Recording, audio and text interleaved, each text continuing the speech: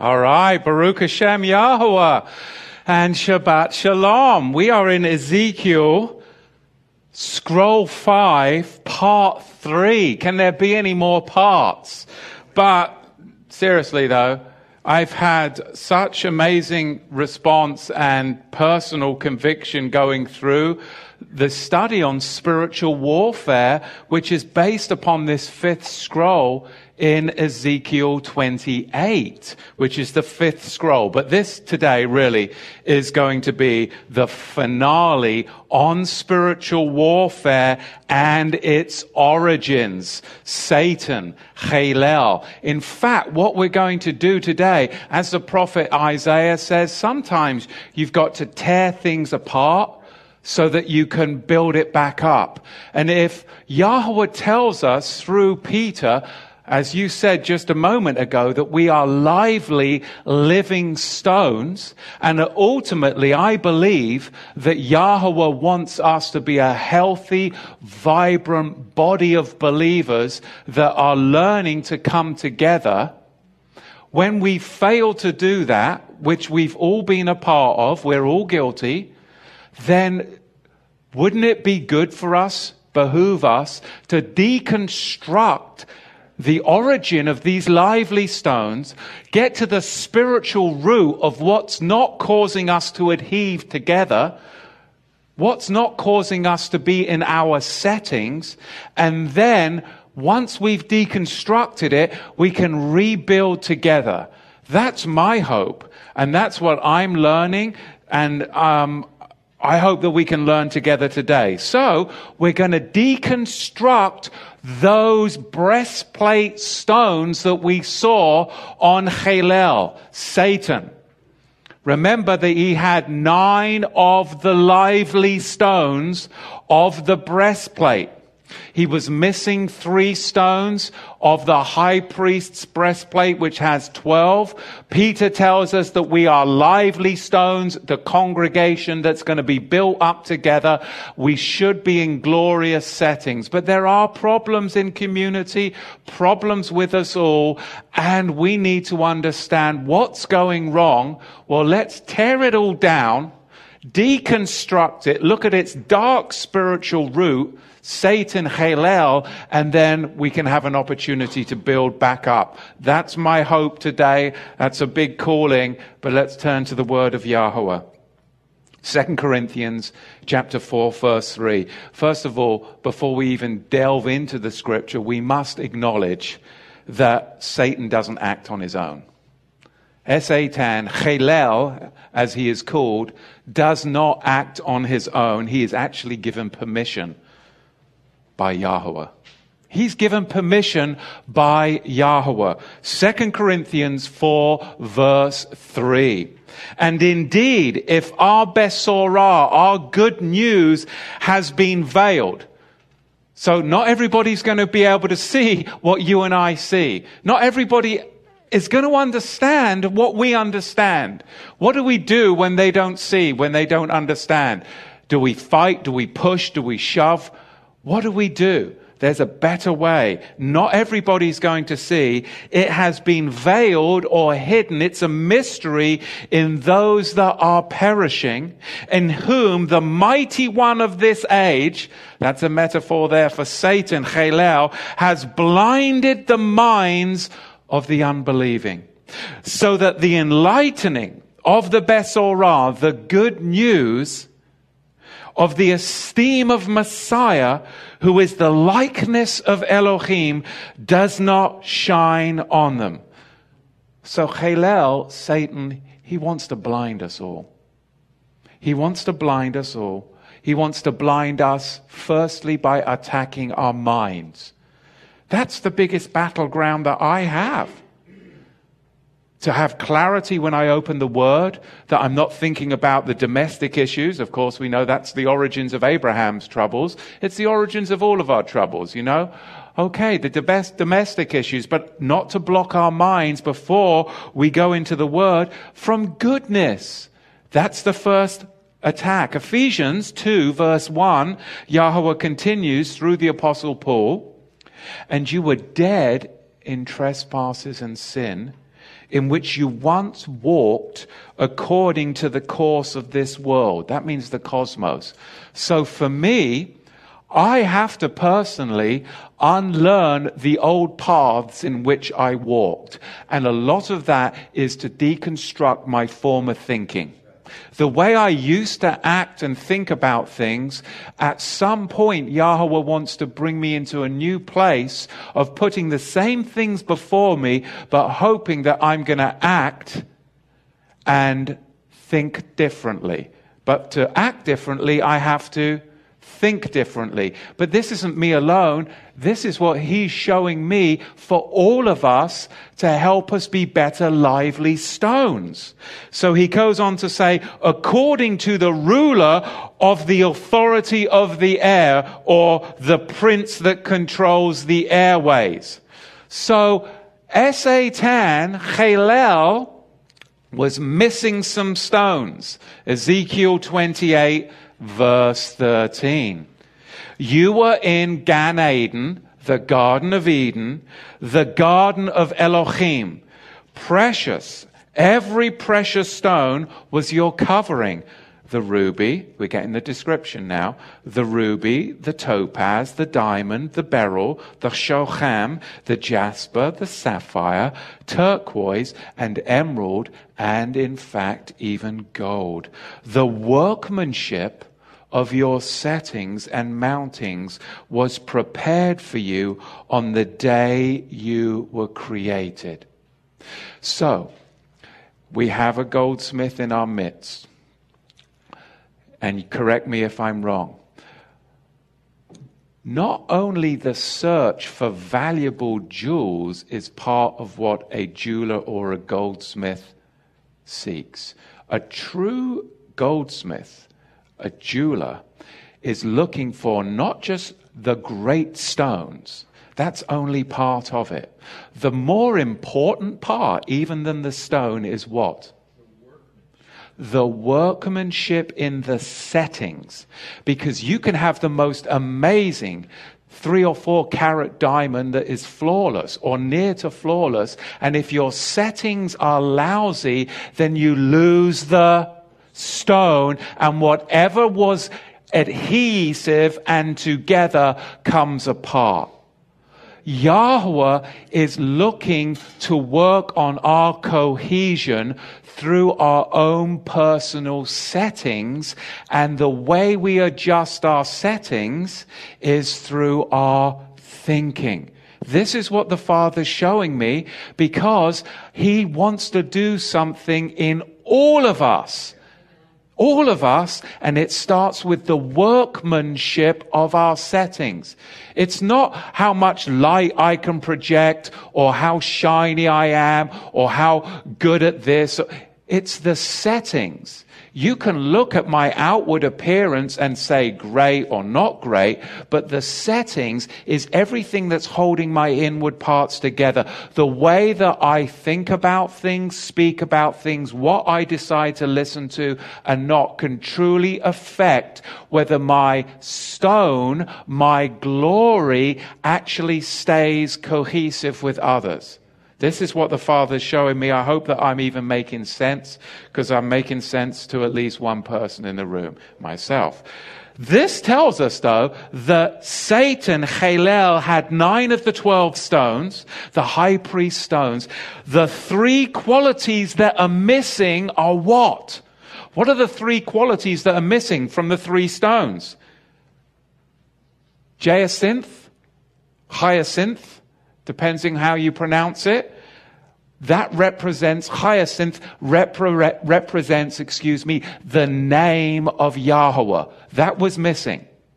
The first stone that was missing, hyacinth. The second stone that was missing was agate, or agate, depending again on where you're from and how you pronounce it. That was gemstone number 8, and the agate represents and means that to which restores life. It restores life, or to restore, another way of saying that in the Hebrew is to shuv. is the root of teshuvah, to return, to make repentance. So we're seeing something here. Firstly, stone number 7, the hyacinth, was missing, which is the divine name of Yahweh. Second, agate is missing, the 8th stone, which means to return to Yahweh or to shuv, to repent. And then the 3rd stone that was missing was stone number 9, which was the amethyst. The amethyst, what is oftentimes a stone that lovers give one another? The amethyst, right? Especially when, you were back in high school or college, because it's kind of a cheaper stone. People aren't going to go and usually throw down for a big diamond for their, high school sweetheart. I mean, maybe, but, usually not. You go and you get yourself an amethyst. I'm speaking from experience here. So, okay, you get the amethyst. What does it mean? To join closely. To join closely. So what's missing? What's missing?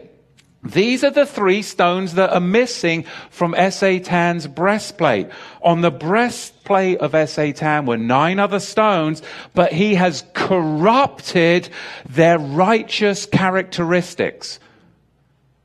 So we're going to look at the converse of the righteous characteristics, and we're going to break down this whole lively living stone that Peter talks about, and then hopefully by the end of the teaching be able to rebuild it back up. Okay? So let's look at these stones. The first stone was the ruby from the tribe of Reuben. It means submission to Yahweh and those over you.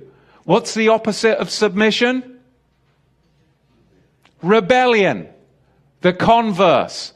So we've got to be careful of the rebellion. The second stone was topaz, which means just look at it. It's like pure running water. It's purity. The tribe of Simeon.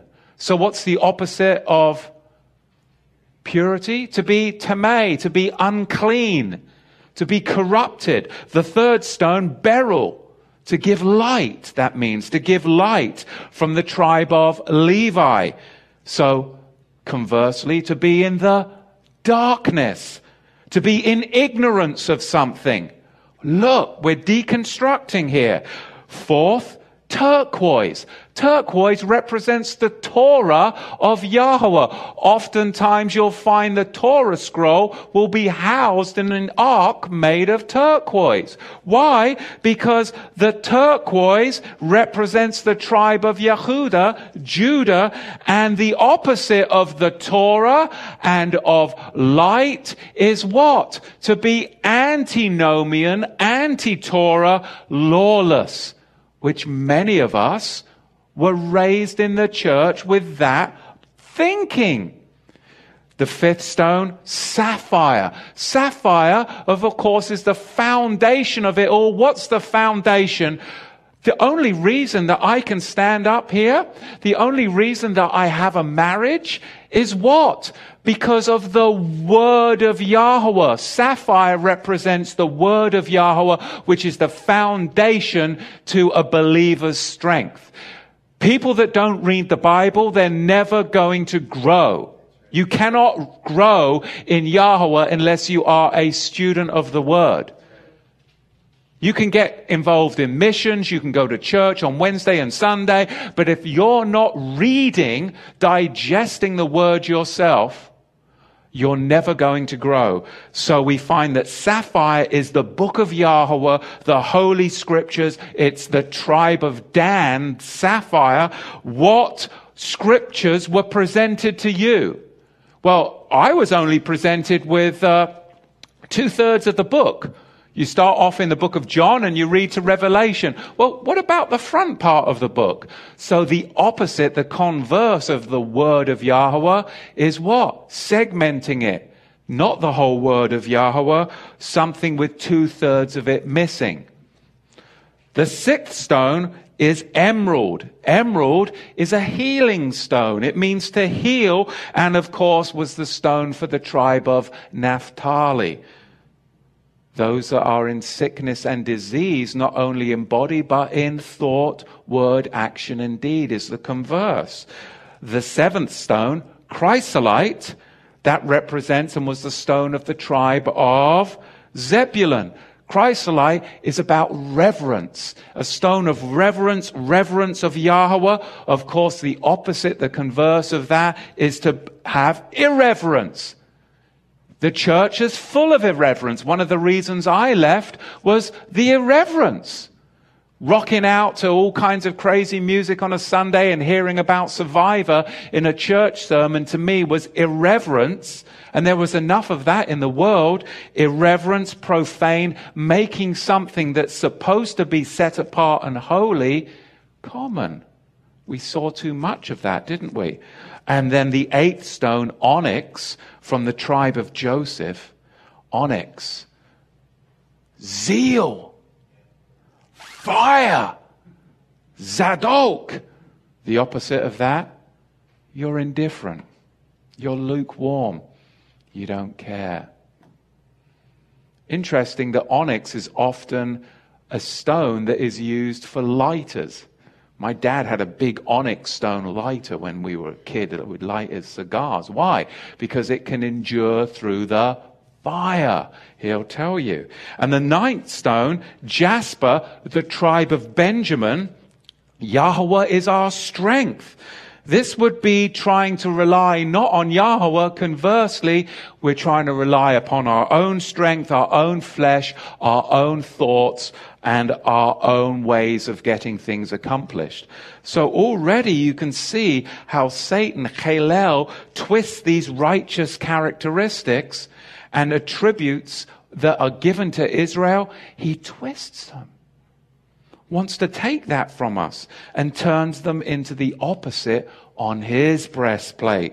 Now you should see the religion then, because of this, you can see the religion that Satan is actually high priest of.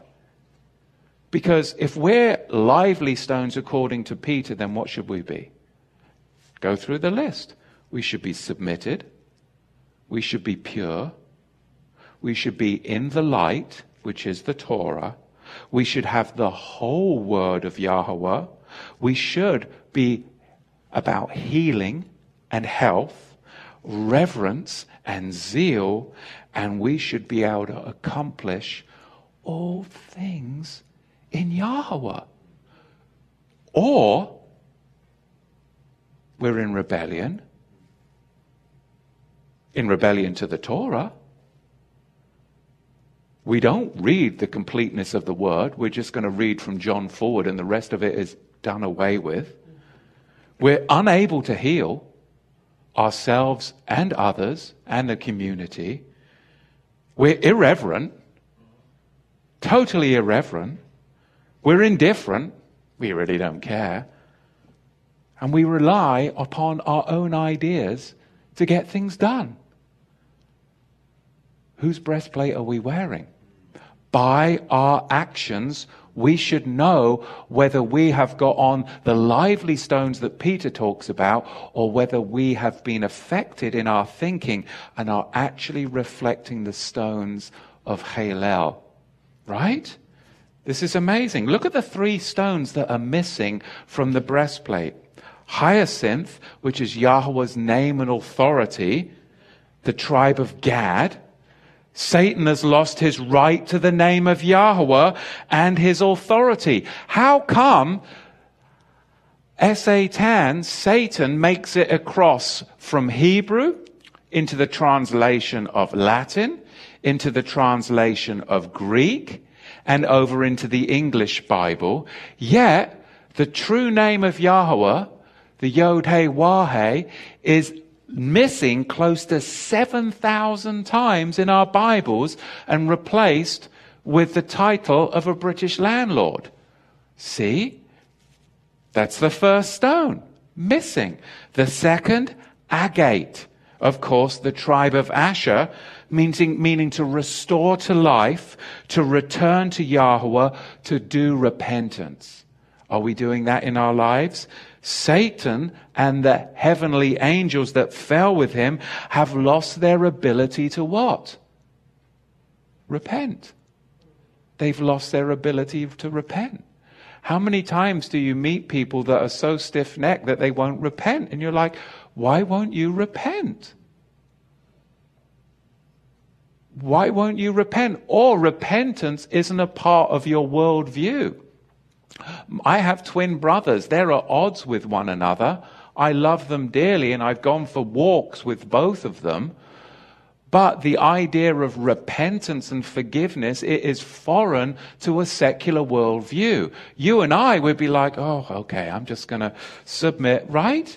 But we're used to that in our worldview. But somebody that isn't a believer, it's very foreign because the world doesn't teach returning to Yahweh, repentance. Of course, it tries to hide the agate, the third stone, amethyst, to join closely for us to have unity. The tribe of Issachar, Satan, Halel, is no longer joined to Yahweh, has no covenant with Yahweh, and has no rights to those of you in the Melchizedek covenant. If you're walking in the covenant, he actually has no legal rights to you. You only give him access through your thinking. That's the distinction. So in the Melchizedek covenant, what do we gain? 3 stones. We gain 3 stones. The 3 precious stones that Peter talks about, Kepha, in the royal priesthood. We still have the light to Yahweh's name and authority. Declare his name and walk in his authority. Number 2, we still have the light to do repentance. Return to Yahweh and practice repentance in our lives. Thirdly, we still have the light to be joined closely to Yahweh in covenant, like the amethyst, right? This is amazing. These are the 3 things then that Satan's going to focus on to try and do what? Tear us apart. He's going to focus on those 3 things to try and tear us apart as believers. I'm breaking all this down because I'm doing the inward work and going, okay, I don't want things that have happened in my life to happen again. So what do I need to do? Number 1, Satan is looking to take away Yahweh's name and his delegated authority in our lives. He's delegated authority to us. First thing that Satan's going to try to do is take away that. Second thing, it's going to try and take away your desire to make repentance for your false ideas and your false ideals. Both. And we all have them. Repentance begins that return. He's going to try and take away that. Oh, I don't need to repent. I'm just fine the way I am. My ideas, my thinking, and my ideals are just fine. No, we need to look at this. And third, he wants to take away the Melchizedek covenant message that's broadcast by us all, because he's the prince of the airwaves. Look what it says in Isaiah 54 verse 1. Turn there. It's a great passage of scripture about what Yahweh is doing in our day. Sing, O barren one, you who did not bear, break forth into singing and cry aloud, you who have been in labor, you who have not been in labor. For the children of the deserted one are more than the children of the married woman, said Yahweh. Enlarge the place of your tent and let them stretch out the curtains of your dwellings. Spare not. Lengthen your cords and strengthen your stakes. For you shall not break forth to the right or to the left, and your seed inherit the nations and make the deserted cities inhabited. Verse 4, do not fear, for you shall not be put to shame, nor hurt. You shall not be humiliated, for the shame of your youth you shall forget, and not remember the reproach of your widowhood any more. For your Maker is your husband. Yahweh of hosts is his name. And the set apart one of Israel is your Redeemer. He is called the Elohim of all the earth. For Yahweh has called you like a woman forsaken and grieved in spirit, like a wife of youth when you were refused, declares your Elohim. For a little while I have forsaken you, but with great compassion I will gather you. In an overflow of wrath I hid my face from you, but just for a moment. But with everlasting kindness I shall have compassion on you, says Yahweh your Redeemer.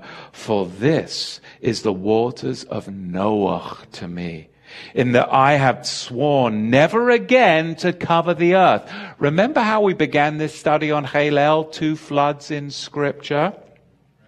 For though the mountains be removed and the hills be shaken, my kindness, chesed in the Hebrew, is not removed from you, nor is my covenant of shalom, peace, shaken, says Yahweh, who has compassion on you. O you afflicted ones, you who are tossed with a storm and not comforted right now, see, I am setting your stones in antimony and shall lay your foundations with sapphires and shall make your battlements of rubies, your gates of crystal and your walls of precious stones. This is an end time prophecy about how Yahweh is going to take his sukkah and he's going to call in his children from all over the earth where we're dispersed. America, Australia, Canada, the UK, wherever we are. And he is going to call us in by the sound of his testimony through his Ruach HaKodesh, his Holy Spirit. And so many of us are going to hear the call that he's going to have to lengthen the curtains. He's going to have to lengthen the cords, take out the stakes and restake the tent because so many are going to be coming in. But we're going to be coming in and our workmanship is going to be in much need of repair. Because when we start to come together, many of our examples of our character is going to fall out and it's going to come trampled underfoot. The job of all of us isn't to just look at your stone that fell out of its setting and look at my stone that fell out of its setting, because in reality, all of our settings, because we've been reared in the nations, are in need of workmanship. But true maintenance of a jeweler or a gemologist is to look out for the whole magnificent work that is going to be visionary projected in the future. Let's just gather up the stones. We're not judging these stones right now. Let's gather them up and let's figure out how to make these settings strong. I believe this is what the Father wants. Not just here, but in this whole movement of people in gathering. Because the trials and tribulations, they're not just happening here or there. It is a global thing. I've spoken to many, many leaders in, whether you want to call it the Hebrew roots or Messianic movement, or even back in the Christian church. It's paramount everywhere. People's settings have been corrupted by the world, and our stones are falling on the ground. And the trouble is, we're trampling the stones underfoot instead of picking up the individual and saying, okay, but let's collect the stones together and now work on a new workmanship together. That's the bigger picture, because you, the gemologist, we have a vision because we've already sketched it out. We've already diagrammed it. We already know through the foundation of the word what the beautiful ring is going to look like, right? So who cares right now that the setting's all busted up, because we've already taken it to the designer. We know where we're going. Husbands that are designing wedding rings for their wife, when the jeweler brings out this and that and it's in a dusty box because you shipped it over from southern diamond mine in South Africa, you're not bothered by that because you've already agreed on what it's going to end up looking like, and you know that you're actually going to have to grind it a little bit to get to the end. Look what it says as we continue in this very wonderful chapter. Although I have forsaken you for a little while, it's not going to be forever. I will have compassion on you. I will actually gather you. You will return, shuv to me. You will do teshuvah and return to me, make repentance, and you will forget the shame of the wife of your youth, like a wife of youth forsaken. I will take you back. I am your husband. As a bride of Yahweh has prepared a Melchizedek city, its name Yahweh Shammah, which is the breastplate patterned after that city. That's what it is. And this is what he says to us about it. Look at verse 13. And all your children taught by Yahweh, and the peace of your children is going to be great. In righteousness you shall be established, far from oppression, for they shall not fear, and far from ruin, for it does not come near you. See, they shall indeed assemble, gather together, but not because of me. Whoever shall assemble against you falls for your sake. See, I myself have created the blacksmith who blows the coals with fire, who brings forth an instrument for his work. And I have created the waster to destroy. No weapon formed against you shall prosper, and every tongue which rises against you in judgment, you shall actually be able to prove wrong. This is the inheritance of the servants of Yahweh. You know what the end product of that jewel crown is going to look like, so you're able to endure even when these things happen. Because you know that he's going to be faithful to us all, right? And their righteousness from me declares Yahweh. Melchizedek covenant believers, you and I have been given a city with settings of precious stones that are our inheritance, our heritage. In Genesis chapter 3, verse 5, for Elohim knows that in the day that you eat of it, your eyes shall be opened. And you shall be like Elohim, knowing good and evil. And the woman saw, that was the lust of her eyes, right? And the tree was good for food, that was the lust of the flesh. And the tree desirable to make one wise, that was the pride of life. We've got three things going on here, right? And the tree desirable for her to be wise, and she took of its fruit and ate, and she also gave to her husband with her, and he ate. So Satan here tempts Eve with the same sin that he himself was found guilty of, which is trying to obtain the office of Elohim to rule and reign over all creation, an office that he was never, ever entitled to. And he says, you shall be like Elohim, knowing good and evil.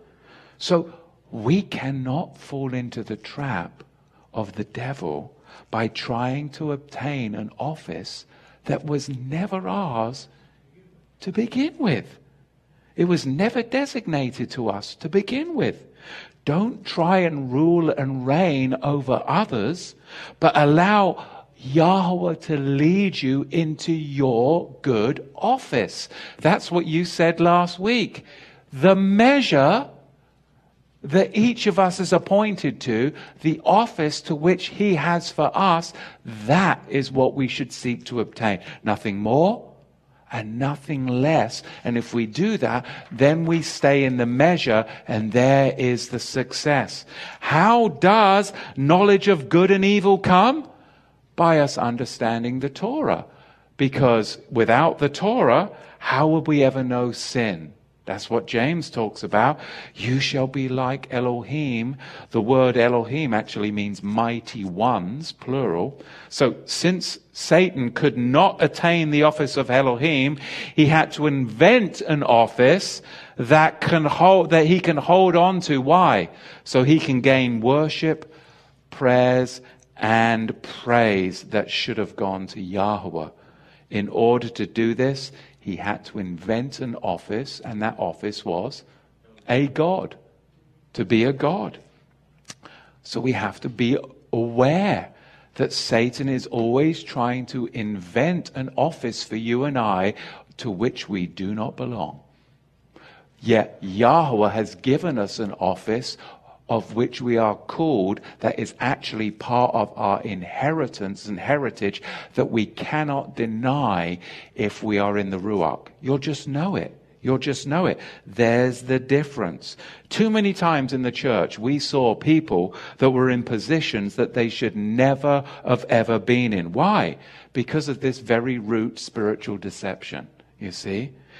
Eve fell for the lustful temptations of the eyes, the flesh, and the pride of life, and she rebelled against Yahweh's Torah that he had given to both of them.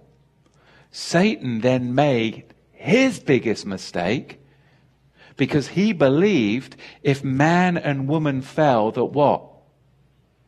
If they fell, then they were done. They would be without redemption. He didn't understand that Yahweh already had a plan of redemption in line, in process. Because in his rebellion, Satan, Halel, slayed the Son from before the foundation of the world. Yahweh was able then to orchestrate his plan from the foundations of the earth, from the very throwing down of the earth. He had a plan in which he was able to create and make sons and daughters who would eventually rule and reign on the earth. On the very earth. And this is where Halel made his biggest mistake. Satan did not account for the fact that Yahweh provided, listen, these characteristics for his children to what? To obtain.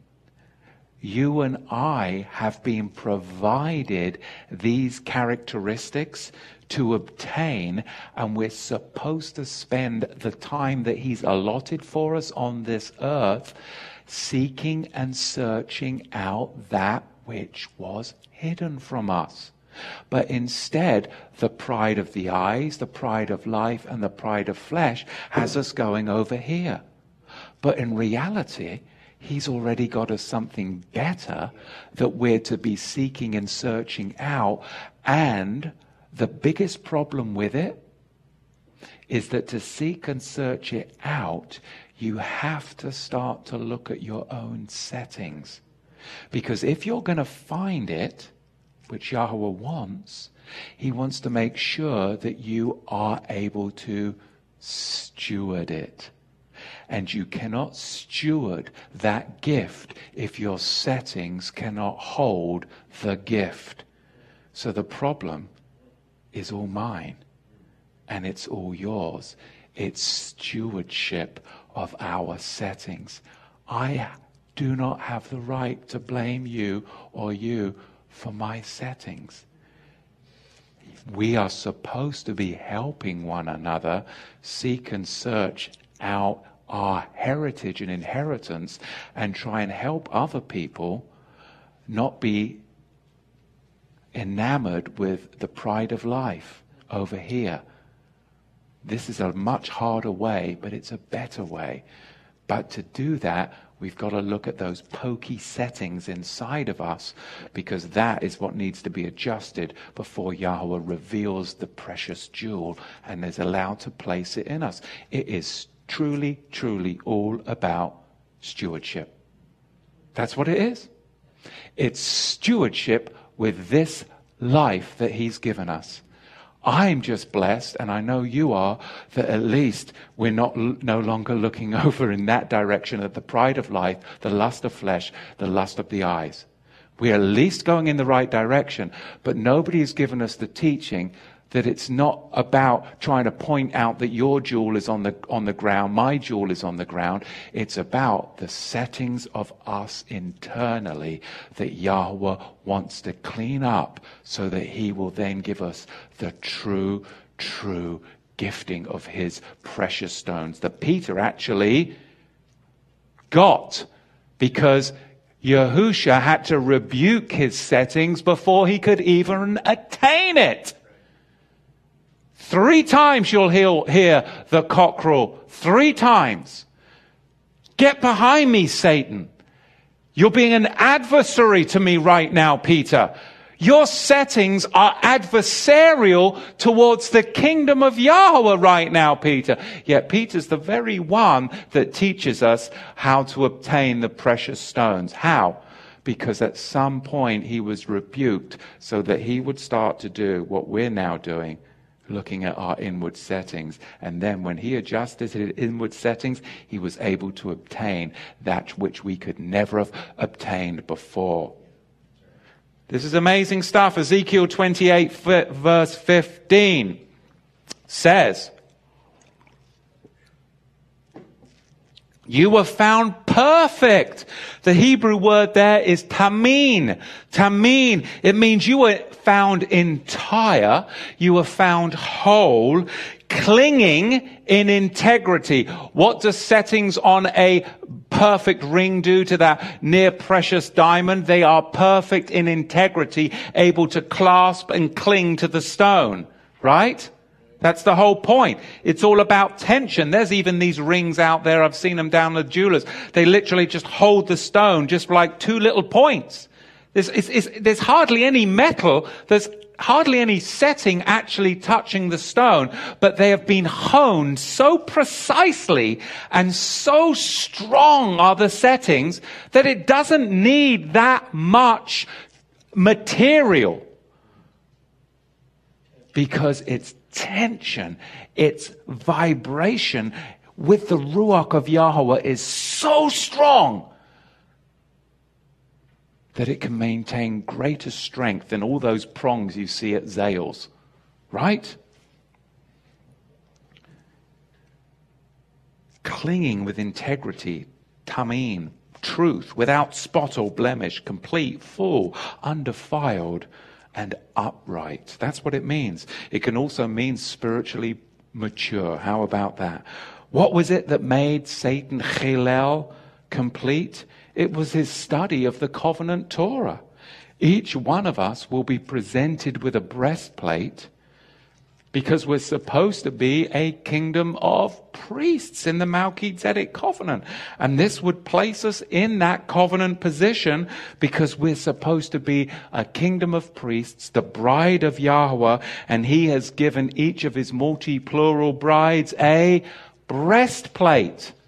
That's what we're to seek and search out, our breastplate.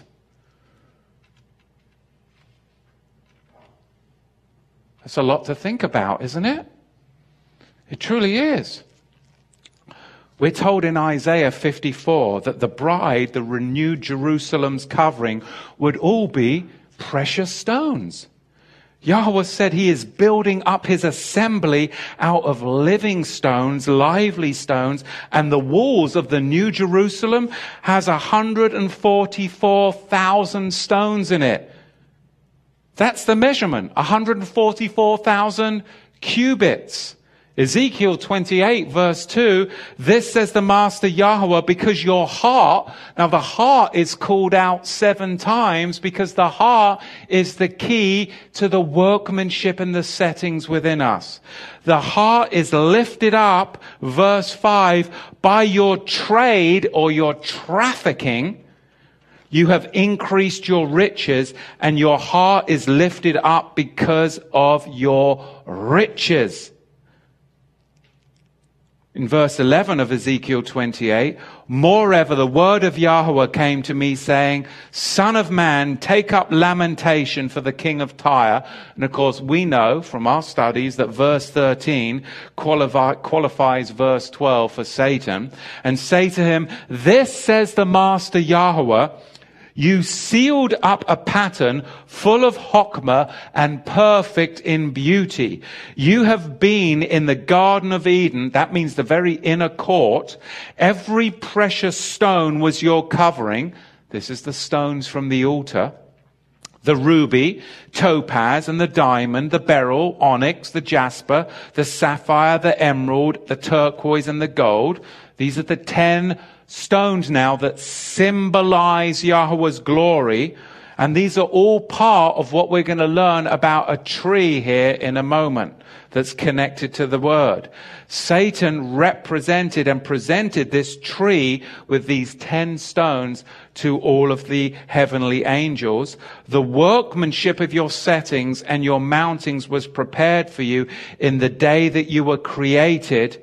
You are the Moshiach-like cheruv that covers the Mesukah.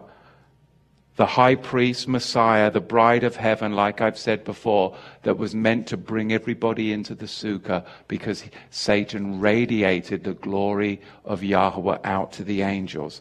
So the official symbol of Satan's removal from heaven was the removal of his covering of these stones. No covering means what? If we're not seeking out that which was lost, our stones, our coverings, and our workmanship, but we're over here in the world, then what? Then we're going to find no covering means a loss of anointing, a loss of position. We become impotent, a loss of authority, a loss of calling, a loss of ministry, and rebellion and vanity. That's what's over there. By the iniquity of your trade, Yahweh calls Satan out. Because on Yom Kippur, Yahusha, at Passover, we know that he resurrected. They thought he was a gardener. And he says, don't touch me. And he ascends into the heavens and he places his blood on the Yom Kippur altar. And later on, Timothy, he says, put your hand right in my side. Thomas, unbelieving Thomas, put your hand in my side. What happened? He went up to the heavens and he cleansed the Yom Kippur altar. He cleansed the trading floors of heaven, because that's where Satan trafficked in. And Yahusha went up and cleansed the trading floors. What was it that Satan was trading in? He was trading in the occult, Freemasonry, false religion. He's trading in your DNA. He's trading in your and my souls. And Yahusha has cleansed the trading floors in the heavens for us, so that now we're able to work on our workmanship.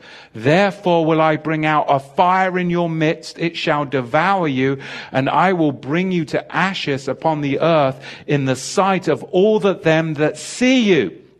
So Satan, Satan, traded on the DNA knowledge, like I said last week, an inheritance of seed that was going to inherit heaven. And demons can't reproduce, so he traded that for their worship. I'll give you something that you don't have. He was trying to trade on the trading floors of heaven. Last week that we learned that revelation comes through sound, light, and vibrations. And again, only DNA is the pure carrier of those things, sound, light, and vibrations. And angels could never, ever trade and inherit this. Which is why Satan is on the trading floors, or was on the trading floors with those things. Actually, there's a translation of the book of Matthew called the Shem Tov. The Shem Tov translation of Matthew chapter 4 verse 9 says this: all these things I will give you if you bow down and worship me and bare your head to me. Take off your covering and trade with me. That's what Satan wants. To take off and remove your covering and trade with him. You've got to stay under the covering. We've got to stay under the covering. Satan is going to eat dirt all the day. That's you and me. He's going to seek to devour us because we came from the dirt all the days of our life. He's going to seek to devour our calling. He truly is. All the days of his life, because you have taken his position. You and I have taken Satan's position, his authority. Now we are the bride and we are the priest in the Melchizedek kingdom. Things that once belonged to Satan now belong to us. If we seek out and search that which was lost, and the journey to doing that is working on our settings.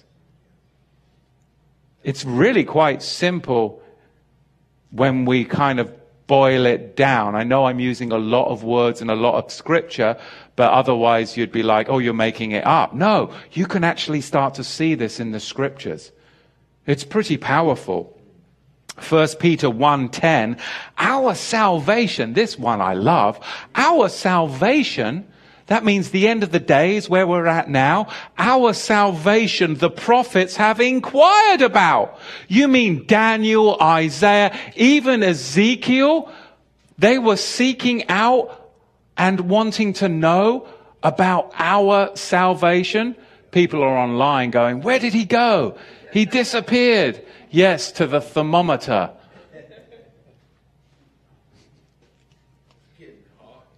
It is, isn't it? Oh, I don't know if it's me or if it's I'm going up front. I'm going to check on the other thermometer.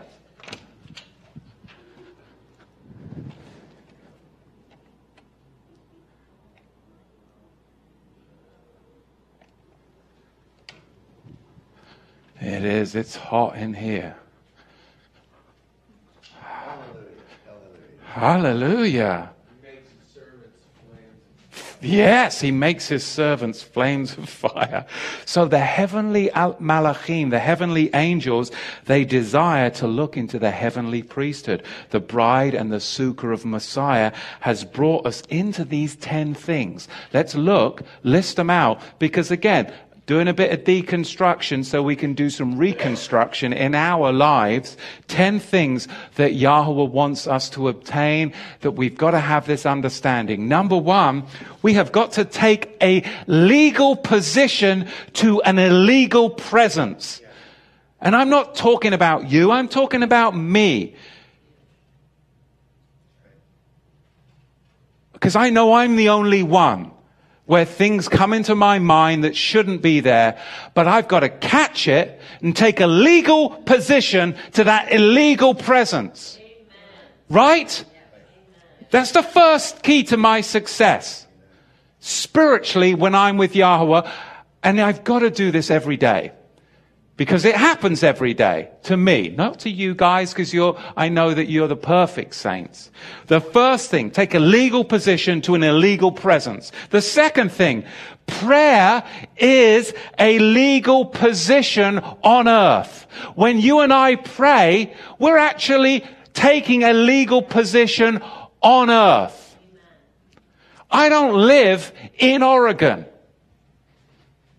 I live on Oregon.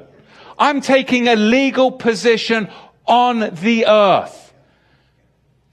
People that are seeking the world, they live in Oregon. I live on Oregon. It's a different legal position that I'm taking a claim to. Number 3, angels and demons weren't created from the earth, therefore they live in the earth, not on the earth. That's why I'm taking position number 2. Does that make sense? Angels and demons weren't created from the earth. That's why they live in the earth and under the earth. And eventually they're going to come up out from under the earth. We live on the earth because we have dominion over it. We've been given an authority. That's why everybody in the world says, oh, I live in Wisconsin. Oh, I live in San Francisco. Oh, I live in... You don't hear people saying, no, I live on San Francisco. because they're not taking a legal position, and therefore they go to San Francisco and they become part of the culture of San Francisco, and the next thing, we won't even go into the next thing. Right? Number 4, we need to walk on the land with legal dominion. Number 5, Esatan didn't lose a religion. He lost a governing priestly position. Number 6, demons and influencing spirits try to establish rulership and authority where they have no bloody authority. And that's a very appropriate usage of that word. They have to use people to do that.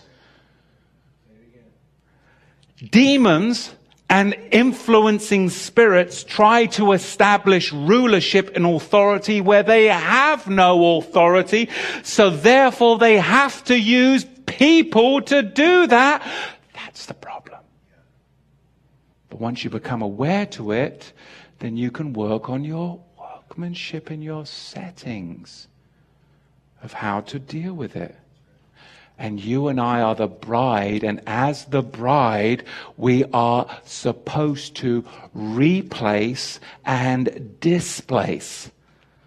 Because ultimately, we're supposed to replace and displace because Yahweh's setting up a tent and He's gathering in. He's replacing and displacing, isn't He? He's lengthening the curtains, lengthening the cords, and bringing the stakes out. So we should be doing the same thing. Number 8, covenant men are visionaries. We are providers. We are protectors. And most importantly, we are cultivators. Covenant women, number 9, are fruitful. I'm not just talking giving birth to children here before people say, oh, what, and the next thing you're going to do is say that she needs to be washing dishes. No, that's not what I'm saying. You know, like when somebody gets married and then you give them like a mixer as a wedding present, and they could think that you're thinking, no, that's not what we're saying here. We're saying women are supposed to be fruitful, and there's many aspects to that, right? Spiritual fruitfulness, multipliers. That's not just going to childbirth. I'm talking multiplication of all things for Yahweh, reproducers and discerners. That's what covenant women. And finally, number 10, demons try to steal pleasure from Yahweh. They can't actually steal anything but pleasure from Yahweh. Isn't that rotten? That's so rotten. But demons try to steal pleasure from Yahweh. Yahweh gets pleasure from the Sabbath, from the feasts, and from your and mine daily prayer. Those are the things which give Yahweh pleasure. The Sabbath, the feasts, and daily prayer. These are bigger than us. These 3 things. They're way bigger than us. Don't allow your bad decisions regarding these 3 things to steal pleasure from Yahweh. Oh, I don't have time to pray today. Oh, I got to go do something on Shabbat. No, your bad decisions regarding those 3 things, they're not going to send you to hell. We're not saying that. But understand, you're stealing pleasure from Yahweh. Because He loves you and He knows what's best for you. And what's best for you is to communicate with Him. What's best for you is to rest. And what's best for you is to seek Him in the tabernacle with all of those others that He's gathering in these days. How we steward that is our personal workmanship of whether we'll even be able to obtain a stone or not. What's in your crown? Just workmanship with no stones because of lousy workmanship? We don't know. but we have to look inward. Does that make sense so far? Finishing up here, we'll turn to 1 Corinthians. The second chapter in 1 Corinthians talks about many things. Chapter 2 and verse 7. But we discuss the wisdom of Yahweh shown in a mysterious way, and it is hidden. But Yahweh ordained it before the world for our glory. So these things that are being revealed have been ordained before the foundations of the world for our glory. That's why I wanted to spend some time on this chapter in Ezekiel 28, because it does go back to before the foundations of the world, which is where the hidden mysteries are that are going to help us with our workmanship for his glory and your glory. 1 Corinthians chapter 4 verse 5, therefore do not judge before the time. We're talking about the stones that have fallen on the ground, because all of our workmanship has come from the nations. Now we have to work on our workmanship. So don't judge the stones right now, because now is not the time for judging, is it?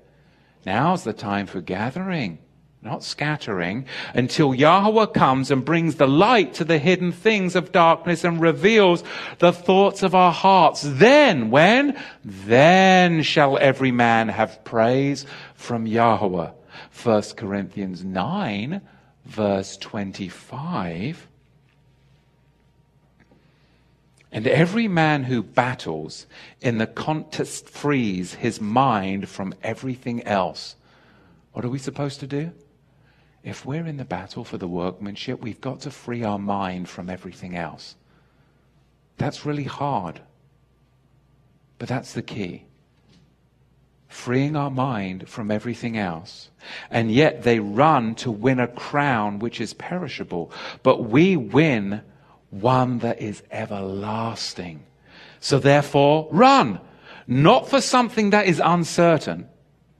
And so I fight, not as one who beats the air, but I conquer and subdue my body, so that by no chance, when I have preached to others, will I despise myself. James chapter 1 verse 12, blessed is the man who endures temptation, for when he is tested, he shall receive a kehilah, a crown of life, which Yahweh has promised to all of those who love him. So our workmanship that is faulty means that we've got to endure temptations. It means that we've got to watch what we're thinking about. We've got to renew our mind. We've got to go to prayer. We've got to spend time in meditation. Do you see where this is all going and where this is all coming from? I don't mean to be melodramatic, but it's so real to me. It's so real. Ephesians 3:10, for the intent that now through the rebuilt congregation, principalities and authorities in the heaven might learn the 10 sephirot, the Hebrew word there, the 10 sephirot, manifold wisdom of Yahweh. So when Satan's covering was removed, the sephirot were removed. Now, I have to be very careful because I've used that word twice, and some people are going to think they're going to want to lambast me and say what? What would they say? Oh my goodness, he's getting into Kabbalah and mysticism, the sephirot, the 10. Before we do that, because I don't want the emails to come in, sephirot is actually a Bible term before it got hijacked by the mystics. So don't throw the baby out with the bathwater in your learning just because a bunch of Jewish mystics hijacked the Sephirot and they did put it in Kabbalah, and we should not get into Kabbalah. But that doesn't mean we throw out our Bible learning just because a bunch of funky rabbis got into magic, right? No. So where does this word come from before people freak out and turn me off? The word comes from the same Hebrew root, and there's a common word or letter within all of them that, again, we're going to connect back to last week. The word sephirot, it comes, of course, from sefer. Sefer means what? The text. The text. Samak Pei Resh. It also comes from Sipur. Sipur means a recounting of a story. Samak Yod Pei Vav Resh.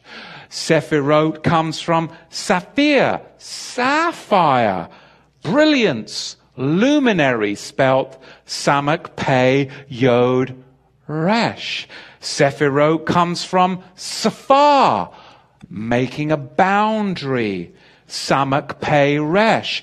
And Sephirot comes from Sofa, a scribe, Samak Vav Pei Resh. What is the common letter in all of them? The key to attaining the 10 Sephirot, the emanations of Yahweh, is what? The Pei. What is the Pei? What we speak and what we listen to, allowing to come into our mind. That's the key to attaining it. All of these have the Pei. Set boundaries. The fourth one, Safar, Samak Pei Resh. For us to attain what Yahweh's hidden, and for us to truly work on our workmanship, it's not your workmanship, but my workmanship, we have to do what? We have to do the fourth one. We have to set Safar. Where Sephirot comes from, boundaries. First thing that Yahweh said to the children of Israel when they went into the land was what? What was the first thing? The first thing he said to them, you set up boundary stones. And you put my sapphire on them. My foundational words, write them on the stones. Because that's the key to you finding what I've hidden for you.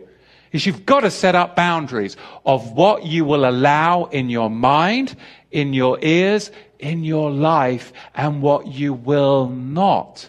That's the key to us searching out what is hidden and what Yahweh wants us to find. These 10 illuminations, what do they really mean? When we look at Sephirot, what does it really mean? It means not Kabbalah, no. Break it back down to the word of Yahweh. Sephirot means the brilliance of the text recounts a story recorded in its pages of the boundaries and luminaries of the throne room of heaven. So why, of course, would Satan want to counterfeit it with Kabbalah? Because he doesn't want you to see the brilliance of the text recounts a story recorded in its pages of the boundaries and luminaries of the throne room of heaven. That's what we're supposed to be seeking and searching out. 10 illuminations of Yahweh's infinite brilliance as it was manifest in the creation. As revelations of Yahweh's will, we're going to see these 10 different channels through which the one Yahweh reveals his will to us through meditation, study, and prayer. I personally use these every day. And have for years. And I do not do Kabbalah. Just saying. I do not practice Kabbalah. But I do take back this word that has been hijacked from the rabbis, and I do understand its biblical origin, and I'm not scared and intimidated by it. Oftentimes people throw the baby out with the bathwater because they're scared and intimidated and they don't understand. That's not to judge anybody. But we need to take back the dominion that was stolen. That's what I'm saying. Let's look at the 10, because some of you still don't believe me. They're actually in the Bible. Let's find the 10 Sephirot in the Bible. The first 4 are in Isaiah chapter 11. And we'll see them right there. The Spirit of Yahweh will rest upon him. Why are we even looking at the 10 Sephirot?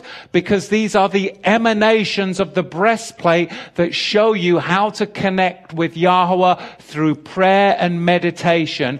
If you seek out Yahweh through these channels in your prayer life, in your study of the Word, and your time with him, then you will actually work on your workmanship and settings, and you will be able to attain the jewels for the crown that you have. Because it's ultimately your journey. It's your journey. And when we finally get to the place where we can say, you know what? It's about stewardship. Then I think we'll find the healing that many of us have not been able to attain. Because stewardship is the true key to success. Isn't it? Because that gets rid of the blame game, doesn't it? Stewardship always gets rid of the blame game because it lays the blame where it should be, squarely on your and mine shoulders. And who's there when we repent and acknowledge that? He who is yoke is light and easy, and upon his shoulders is that whole government of Sephirot built. The 10 Sephirot, Isaiah 11 verses 1 and 2, will find 4 of them. The Spirit of Yahweh will rest upon him. The Spirit of wisdom. Chokmah is a Sephirot. The Spirit of understanding. The Sephirot of Binah. The Spirit of power, courage, Gevurah, the 3rd Sephirot. The Spirit of knowledge, Da'at, or the Spirit of fear of Yahweh. The 4 Sephirot right there, this quote alone, we see the 4. We've got wisdom, Chokmah. 2, understanding, Binah. 3, power, or Gevurah. And 4, Keter, which is crown. The crown where the will and the knowledge is, right? It's your thinking. So now let's go and find some more. We're going to find 4 more Sephirot in 1 Chronicles chapter 29 verse 11. These are the stones. We're looking for them. These are the channels of which we seek Yahweh in our prayer life and meditation time. And study time, of course. Number 5. Now, this isn't in the order of the Sephirot. We're just discovering them and listing them out. And then I'll give you the actual order. We're just finding them in the Bible first. The 5th one we're going to find is in 1 Chronicles chapter 29, verse 11. And it says, yours, Yahweh, is the greatness, the power, and the splendor. There's the 5th Sephirot. And the 6th, and victory, and the 7th, and majesty, indeed, everything in heaven. And we're going to find the 8th, yours is the kingdom, Malchut, Yahweh, and you are exalted above them all. So we find the 5th Sephirot right here that we find is splendor, which is Tifereth, or harmony. The 6th Sephirot is majesty or victory. In the Hebrew we call it Netzar. And the 7th Sephirot is called triumph, which is Hod. And then the 8th Sephirot is kingdom or kingship, and it's Malchut. Malchut. So that leaves 2. We've got 2 more to discover, and we're going to find those, the last 2, in Isaiah chapter 28 and verse 16. Behold, I lay in Zion for a foundation stone. Foundation is yesod, a tried stone, a costly cornerstone for a sure foundation. So that foundation stone is yesod. And then we're going to find again in 2 Chronicles that 10th Sephirot, which is 2 Chronicles chapter 20 verse 21. Give thanks unto Yahweh, for his chesed, his mercy endureth forever. These are the places in Scripture where these attributes, these channels to Yahweh's will appear. How many times have we heard, oh, I don't know what the Father wants for my life. Oh, I can't hear from him. And I hear from Yahweh. But I don't hear, I'm not going to pretend, I don't hear like this loud clanging voice, hey man, Matthew. But by going through these Sephirot channels and understanding it through the Bible, even if, to tell you the truth, even if I'm only like in prayer for 5 or 10 minutes, I don't pray for hours and hours on end. I pray continually without ceasing throughout the day. I'll be walking along the street, I'll be waiting in the coffee line, I'll be singing in my car, but I mean, there's nothing wrong. Some people do. I've always had I've been better at studying than I have at prayer. So over the years, I want direct access when I pray because my mind is everywhere. And the only way my mind really subdues and gets settled is through study. That's how Yahweh deals with me. But I understand prayer is important. So years ago, I was like, okay, when I discovered this, it really benefited me major big time in my prayer life, which was always harder for me. I can sit and study for 15 hours, no problem. And it will go like quickly. But when I'm praying, I'm just being honest with you, I'm thinking about all the other things I could be doing and so I need really big time boundaries on that. So for me has enabled me to do that and be really, really successful in prayer when it's not my personal strength necessarily. It's become stronger, but through understanding and learning how to steward it. Does that make sense? A lot of words for a silly little thing of my struggles. But let's look at these 10 now. Sephirot, actually in order. Number 1 is Keter, the crown. You got to have the crown. Number 2 is Binah, fill that crown with understanding. The third one is fill that crown with Chokmah, wisdom. The fourth one is Din or Gevarah. You've got to be powerful in your prayer life. The fifth is Tefereth. That's the bulb, like the bulb that's on the menorah. That's Yahweh's glory, and it can be your glory too, is that bulb. The sixth is Chesed. We've got to be merciful. The seventh is Chod. We've got to triumph when we fall because that's how we gain the majesty. The eighth is Netzar. There's always victory for us round the corner. You may not see it now, but when you press in, there's always going to be a victory. Always. I guarantee it. When you press in, maybe not in your study life, but in your prayer life, you'll always get the victory when you keep going back in prayer. That's all I've been able to do. The ninth, that bulb foundation is Yesod. And the 10th, ultimately, he's going to give you the Malchut. The root is the kingdom. And the disciples said to the master when he was raised and glorified, first question was, Master, when are we going to get the 10th Sephirot? When's the kingdom of Yahweh coming? They were looking for the 10th Sephirot because they figured they had the first 9. They were in the presence of the master. They were waiting for the 10th. That's the reality of what they were talking about. They had 1, 2, 3, 4, 5, 6, 7, 8, 9. They were in the presence of the master. They were feeling the victory. They were feeling the glory, but they were like, we see a bunch of Romans. When's the kingdom coming? They were looking for the 10th Sephirot. All 10 Sephirot are actually recorded by the Apostle Paul.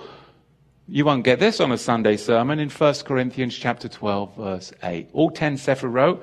Now, I use these, like I said, daily in my life to be able to overcome, to stand and accomplish things. Truly. If you want to overcome, you want to stand, and you want to accomplish, even when you don't quite see the victory yet, just do these things.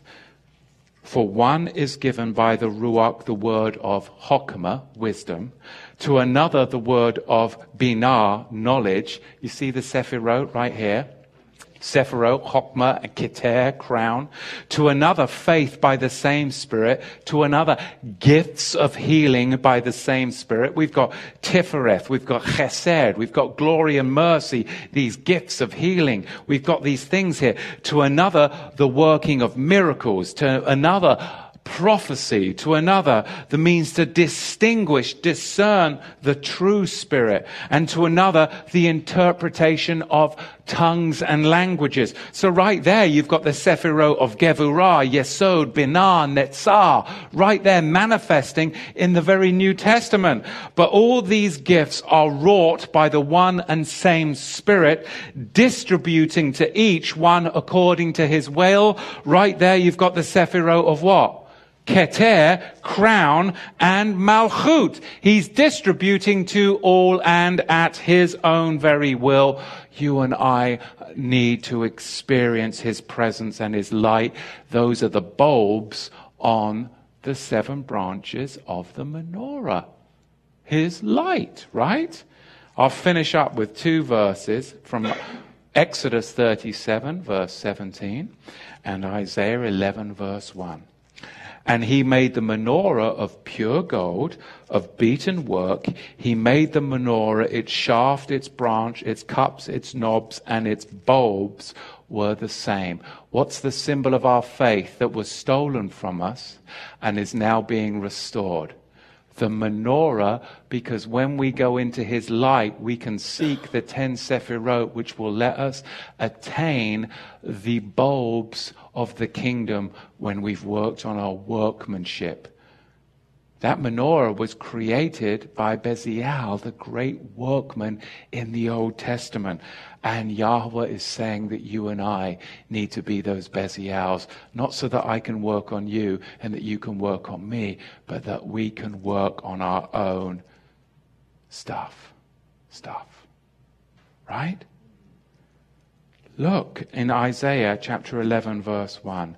And there shall come forth a rod out of the stem of Yishai, and out a netzeh branch shall grow out of its roots.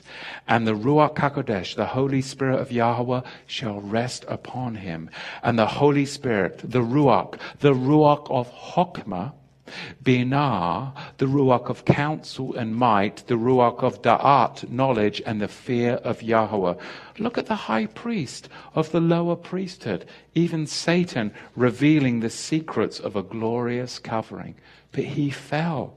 See how Paul even alludes to this, back with these gemstones that are now covering and supposed to be covering New Testament saints, those that are in the Brit Hadashah, the new covenant, the new Melchizedek covenant, that you are a kingdom of priests. We can do truly, I believe, amazing things in these days if we pause and look at our own workmanship. Together we can truly set aside time from the folly and foolery of the world and focus on healing and the heavenly realm in our lives through meditation, study of the word, and prayer. Those 3 things: meditation, study, and the word of prayer. By accessing the throne room of heaven, we must understand it's time to stop letting things get in our mind and our life because we never set the boundaries. Take a legal position to an illegal presence in your life, and you'll also be able to attain these things. That's the word for today.